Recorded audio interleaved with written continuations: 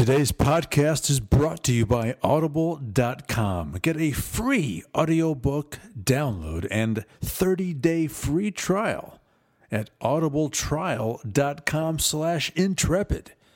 Over 150,000 titles to choose from. Books for your iPhone, Android, Kindle, or MP3 player. 150,000 titles, including today's guest, Simon Sinek. So go to audibletrial.com/intrepid and get Simon's Leaders Eat Last for free on audibletrial.com/intrepid. All right, on with today's show.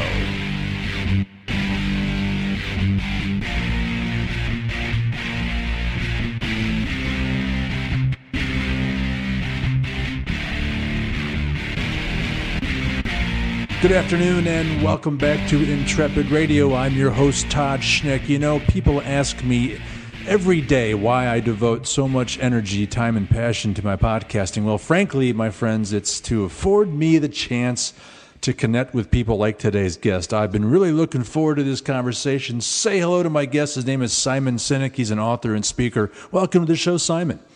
It's nice to be here. Thanks for having me. It was my pleasure. Thank you for carving out a few minutes to join me. Simon, I have a feeling that most of my audience is aware of you, but I would appreciate if you took a quick sec and tell them a little bit about you and your background. Well, I don't know what you want me to say. I wake up every single morning with a single desire, which is to inspire people to do what inspires them. And I have a very simple vision of the world. That vision is to create a world in which the vast majority of us wake up every single morning inspired to go to work and come home every single day fulfilled by the work that we do.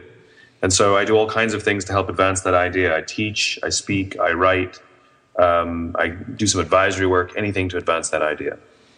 Well, we're here to talk about the new book, which is called Leaders Eat Last, Why Some Teams Pull Together and Others Don't. But I want to go back to that, how you said that in terms of your mission, your purpose. I was going to ask this later in our conversation, but shoot, I'm going to do it now. I mean, what is your why? I mean, you're obviously the author of the exceedingly popular book, Start With Why. But what is your why? I mean, you just stipulated it, but what does inspire you? Why are you devoting a life to this calling of helping people understand their mission and purpose? Well, all of our whys are set when we're sort of about 18 or 19. It's the sum total of how we were raised, the experiences we had, the lessons we learned as kids. And so my why, to inspire people to do the things that inspire them, comes from my background, and it's who I am. And like anybody, we can't change who we are. We can either live in balance or out of balance. And so a few years ago, what I discovered, when I discovered my why, is it gave me a filter. It gave me a standard by which to make decisions and choose to live my life, which has made me much, much happier and feel much more successful as I've gone through this journey. So we all have a why. We only have one why, and the opportunities of our careers is to live consistent with that why. Now, see, I don't want to challenge you because I feel like when I got out of school, Simon, I did the usual thing. I got into a career that was a miserable career that browbeated me, and it was a hard existence, and it was frustrating, and it was stressful. And then I had some life changes and was able to kind of break out and do something different. And maybe I found my why or discovered it.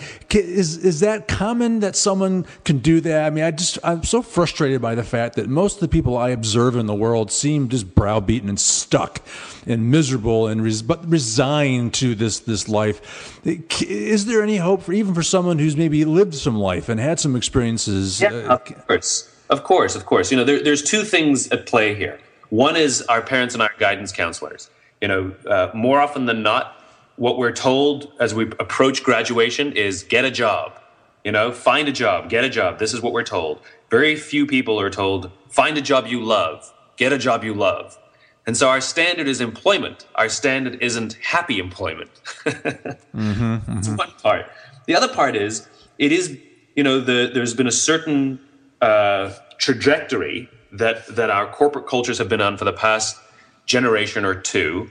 And I go into it in some detail in this new book as to we have now created corporate cultures where being unhappy at work is becoming acceptable, in which we accept that work is drudgery, and that's what it is. And, inspiration is something you do with your hobbies, or if you're lucky, but it's not something we come to expect from a thing called work. And the problem is the more of us that are unhappy at work, the more often we teach our children that work is a place you can go and it's okay to be unhappy. So it is a societal standard, quite frankly, this is part of what I'm working to reverse. We as people, we as employees, we need to demand that our leaders provide an environment in which we want to go to work, in which we feel valuable and valued. And that's sort of the whole point of this movement. All right. Well, let's get to this book then. Again, it's called Leaders Eat Last, Why Some Teams Pull Together and Others Don't. Simon, there's obviously an awful lot of lessons that you can pull from the premise and the theme of this book. But can you boil it down really simply to this one lesson, that organizations that have inspired leadership who are prepared and willing to sacrifice the numbers before the people, instead of what seems to be far too common, is sacrificing people before the numbers? I mean, is that the simple lesson here? At the end of 100% yes. At the end of the day, we are social animals, and the success of our organizations and the success of our species, indeed, hinges on our ability to look after each other. When we live in groups and work in groups, and we work together and we trust each other, we can face the dangers on the outside and seize the opportunities. But when we do not trust or cooperate, we're forced to expend our own time and our own energy to protect ourselves from each other. And this weakens the organization, and at the end of the day makes us unhealthy. Like I said, we are naturally predisposed to trust and cooperate. The problem is that trust and cooperation are not instructions, they're feelings. I can't tell you, trust me, and you will. And I can't simply instruct two people to cooperate, and they will. They're feelings. And the question is, how do those feelings happen? And those feelings happen when we feel that those around us, especially our leaders, are the ones willing to take the risk to go first, to put their interests aside for us. And in return, we repay them with loyalty, hard work, a desire, and a feeling of inspiration to advance their vision and look after each other along the way. It's a natural human reaction. Well, how did we get into this hole? I mean, how did we allow our culture, how did we allow it to be okay to be miserable at work? And as we record this, Simon, we just heard the news about Apple. They just put out their fourth quarter numbers, and they sold over 50 million phones, and they did beat the official market expectations, but overall it was seen as a disappointment, and the stock has tanked. I mean, is it any wonder that organizations are willing to sacrifice people before the numbers? I mean, how did this happen? And as you just said, we're not designed to operate that way. How did we get here? We're victims of our own success. When a company only wins, the standards become unsustainable and unrealistic. As you said, they beat all the projections, but everybody's still disappointed. It's like IBM. IBM, their CEO, created this 5-minute video that was sent internally berating the sales team for letting the numbers go down. This, by the way, they had missed their numbers one quarter after something like tens and tens of quarters, without a single problem. The problem is the standards are unrealistic. That's like saying, if you don't get straight A's in every single class you go to, then I'm disowning you as my child. In other words, the standard is unrealistic. And what ends up happening, it puts so much pressure that it pushes us to cheat. It doesn't push us to cooperate. But when we say that we're playing a long journey here, and what we want is for you to grow up and be successful, and if you get good grades, you'll do well, and if you have a bad grade, we say, what happened? We don't say, there's something wrong with you. We don't penalize you. The standards are just so ridiculous. And like I said, we're victims of our own success. We're becoming greedier and greedier, more selfish, and demanding that others uphold ridiculous standards so that we can continue to profit from their success. The whole thing is unfortunately counterproductive to our own biology. Well, we're going to get into that biology in a second. And Simon, let me just say, I'm grateful to you for your efforts and your devotion to changing this paradigm. But are you optimistic that we can actually get around this and change? I mean, is it really possible? I mean, as a student of history, I look back and I say, how in the heck did the Roman Empire, as great as it was, fall apart. And you begin to see, well, I guess I can understand now how that kind of thing can happen in history. I mean, do you have hope that we can turn the corner on this and build a culture where we can trust one another? Absolutely. And it's not like there's no trust. I mean, there are plenty of organizations that serve as great examples where trust thrives. The United States Marine Corps, a company called Barry Waymiller in St. Louis, companies like Zappos. There are really good companies out there where people like going to work and trust each other and look after each other. In other words, I can't be accused of being a crazy idealist if these examples exist in reality. What we need is for those examples to outnumber the bad examples. And the problem is right now is we have an uncomfortably high number of bad examples. So yes, of course I remain optimistic. What's more is it's when we talk about this vision, of creating a world in which the vast majority of us wake up every day inspired to go to work, feel safe when we're there, and come home fulfilled at the end of the day, that's something we desire. Most people want that. And so when we want that vision, we will work tirelessly to build it ourselves. That's how anything good happens in the world, which is we work together to build the things we want. And so, yeah, I am bullish. I believe that we can get back to a time in which companies prioritize the care of people before they prioritize the care of a number or some abstract concept. And Simon, what also motivates me in the morning is that battle, that journey, that fight, that belief in the fact that we can turn around, frankly, is a big part of your why too, right? I mean, striving for this ideal, striving for what's really possible. What we have seen work in many cases, frankly, excites me to get up every day and fight for that. I'm sure it does as well with you. Your initial book, the bestseller, Start With Why, by the way, thank you for that great work. It's funny to me. It makes me smile how many times a day I seem to hear people reference that book and its message. It was obviously about the why we do what we do. Is this next book, Leaders Eat Last, is that the next step? Is that the what and the how? Not as prescriptively as I think some people would expect. I'm not into writing sort of serial books, as it were. This is not about my franchise, right? These are semi-autobiographical books. My first book was born out of my own loss of my own passion, and it was that search to try and regain my passion when I discovered this pattern that I called the golden circle with this missing piece called the why that became my obsession. And it saved my life. And I shared it with my friends, and they started making crazy life changes, and they would invite me to share it with their friends. And so eventually I had the opportunity to write a book about this idea. And it's had an impact in people's lives, which is so humbling and flattering for the very simple reason as it had an impact in my life. And then the journey continued. And I started to struggle with issues of trust. I started to sort of meet many more people, and I didn't know who to trust. And I had a few experiences where people said the right things to me, and I thought they were my friends. And then it turned out that, when I wouldn't do a business deal with them or something, all of a sudden they stopped calling me, and I realized I didn't know who to trust anymore. And I started spending a lot of time with folks in the military, and they seemed to enjoy levels of trust that I really envied. And in extreme examples, some of them would risk their lives for each other. We don't even like to give up credit.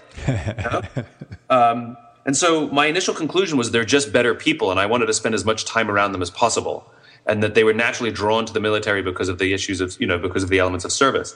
But the more I started to learn and try to understand how they were so great, the more I started to learn it was about the environment, and that every single one of us has the capacity to work in an environment where the people around us would risk themselves or risk their comforts or put their numbers aside to make sure that we were okay, that we all have that ability, and that it is a natural human thing. And so the journey continued where I went out to understand, what trust means, what cooperation means, and how we form it and how we get it and how we build environments in which trust and cooperation are normal. Don't forget things like politics, silos, cynicism, paranoia, mistrust, self-interest are all the symptoms of a bad environment. When we're in a good environment, trust, cooperation are the norm. And so this book picks up where my journey continues. trying to understand, how I can feel safe amongst the people I work with, how I can feel safe and I can feel trusted and trusting of the people I get to know. And it probably, is it conclusive? It probably also stops at a point in the journey, and who knows what will come next.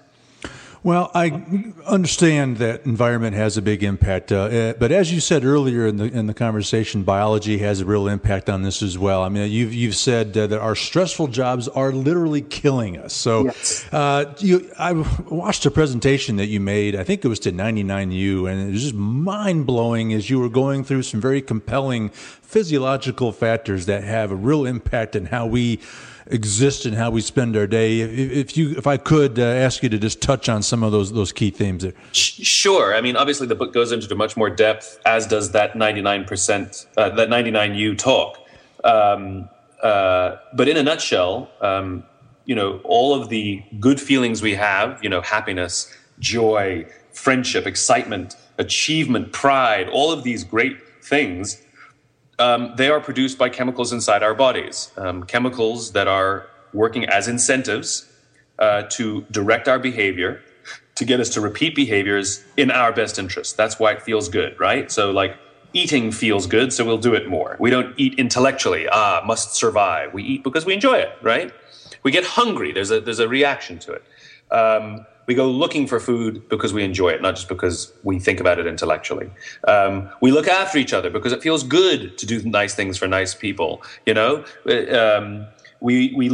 good parents because it feels good to be a good parent. It feels good. It makes us feel proud to see our children grow up and accomplish something. All of these are incentives inside of us to get us to look after each other.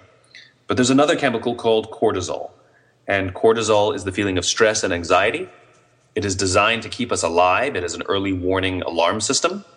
And when we feel stress or anxious, we get tense. Our heart sometimes can race. Our muscles tensen up. Our senses become heightened, and we become paranoid because stress is supposed to keep us alive. And it's not supposed to be in our systems all the time. It's supposed to be occasional when we face danger. And when we work in unhealthy environments, when we work in bad corporate cultures and stress is the norm and we never really feel entirely safe, what ends up happening is with all that cortisol in our bodies, it actually ends up compromising our immune systems. The United States has some of the best medical systems in the world, some of the best hospitals in the world, some of the best doctors in the world, some of the best medical training in the world, some of the best medicines in the world. And yet some cancers are on the rise, diabetes is on the rise, heart disease is on the rise. It's not partially hydrogenated oils. It's that the actual work environments, it's the places we work, our jobs are actually killing us. The environments in which we're working do not work to our biological best, and it's killing us along the way. Yeah, you can see why.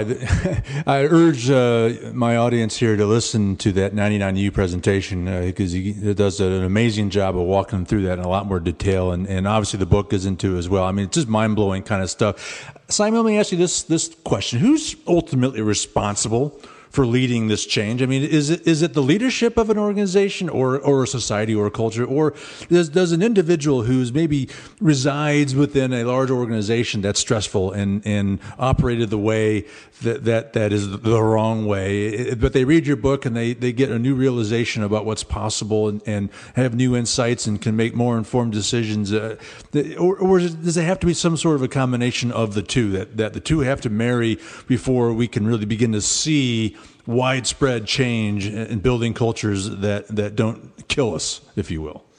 The worst thing we can do is play the victims. The leadership can't blame their people, and the people can't blame their leaders. We are all responsible for our own success and our own happiness. To be at the top of an organization does not make you a leader. It simply makes you an authority. And being at the bottom of an organization doesn't mean that you don't have the capacity to lead. We all have the capacity to lead. Leadership is a choice. It is the choice to look after the person to the left of us and the choice to look after the person to the right of us. That is what it means to lead. It is the anthropological definition. To put the benefit of others, to put the well-being of others before ourselves, to work hard to see that others may succeed. That is what a leader does. And the reason we call them leaders is because they often take the risk to go first. Where others might hide from the danger, the leader might stand up and confront the danger to protect those around them. And so it will be more efficient if the people with the authority were to act like better leaders. But every single one of us can come to work and make the choice to look after the person we work with to the left of us and to the right of us. And that if they're struggling, not for us to ask them, do you want help, but just to help them. When we get a cup of coffee for ourselves, to get one for them. If our bosses come down unfairly hard on them, for us to stand up for them. This is our choice. This is our choice. And the amazing thing is when we choose to lead, when we choose to put the safety, the comfort, the success of those around us, sometimes before our own, the response is they will put their safety, comfort, and success aside for us. That is the amazing thing. What makes great families is not just great parents. It's great parents and great kids. And it's the kids looking out for each other and for their parents, and it's the parents looking out for their kids and each other that makes for great family. And if we don't all work together, it doesn't work. But it's the leader. We call them the leader because they go first. They are willing to put themselves at risk because it's the right thing to do. And the response is, we all become leaders. Simon, so how do you start? As I see it, there are three types of leaders. There's the right kind of leader, as you're defining here. There is the opposite, the bad leader who is not caring about their organization and is putting numbers first. And then there's the leader who is maybe leans that way just because that's what society dictated and that was what was expected. But then learns what's possible and hears you speak and says, okay, I'm going to make a choice. I'm going to begin to look out for the person to my right and to my left. Can you offer a couple of quick pieces of advice to help them change their mindset to begin that path towards being the right kind of leader? So first of all, you are a leader or you are not a leader. And being one of those bad leaders, disqualifies you from being a leader. You may be an authority, but you're certainly no leader. And so for the person who decides they want to be a leader, the most important thing they can do is try not to do it alone. We are not made to do things by ourselves, and it's a very lonely experience to try and do something alone. And so the greatest leaders have a sense of safety themselves. They either have a partner or there's a couple of people that they trust who, if they were to stick their necks out and take a risk, they know that their friends or their family or their comrades or their colleagues would be there for them.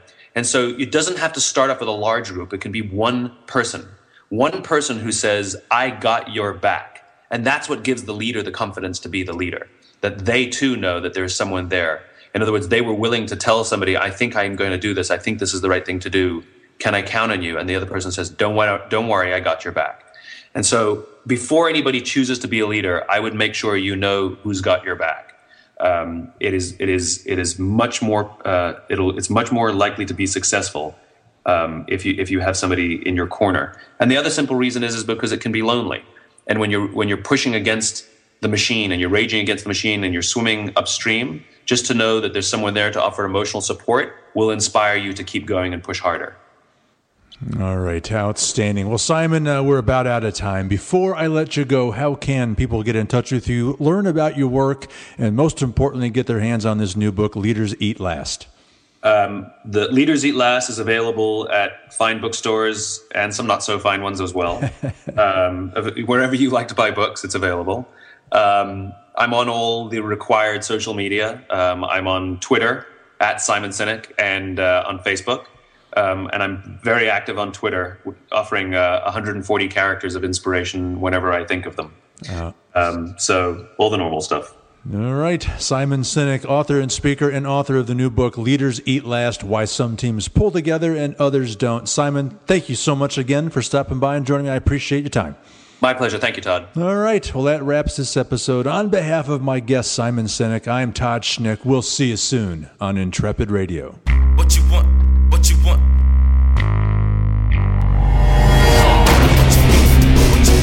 You've been listening to Intrepid Radio, hosted by me, Todd Schnick. You can find the show at intrepidradioshow.com. If you enjoyed the broadcast, kindly leave a rating and review on iTunes. Until next time, stay bold, and I'll see you soon on the Intrepid Radio Show.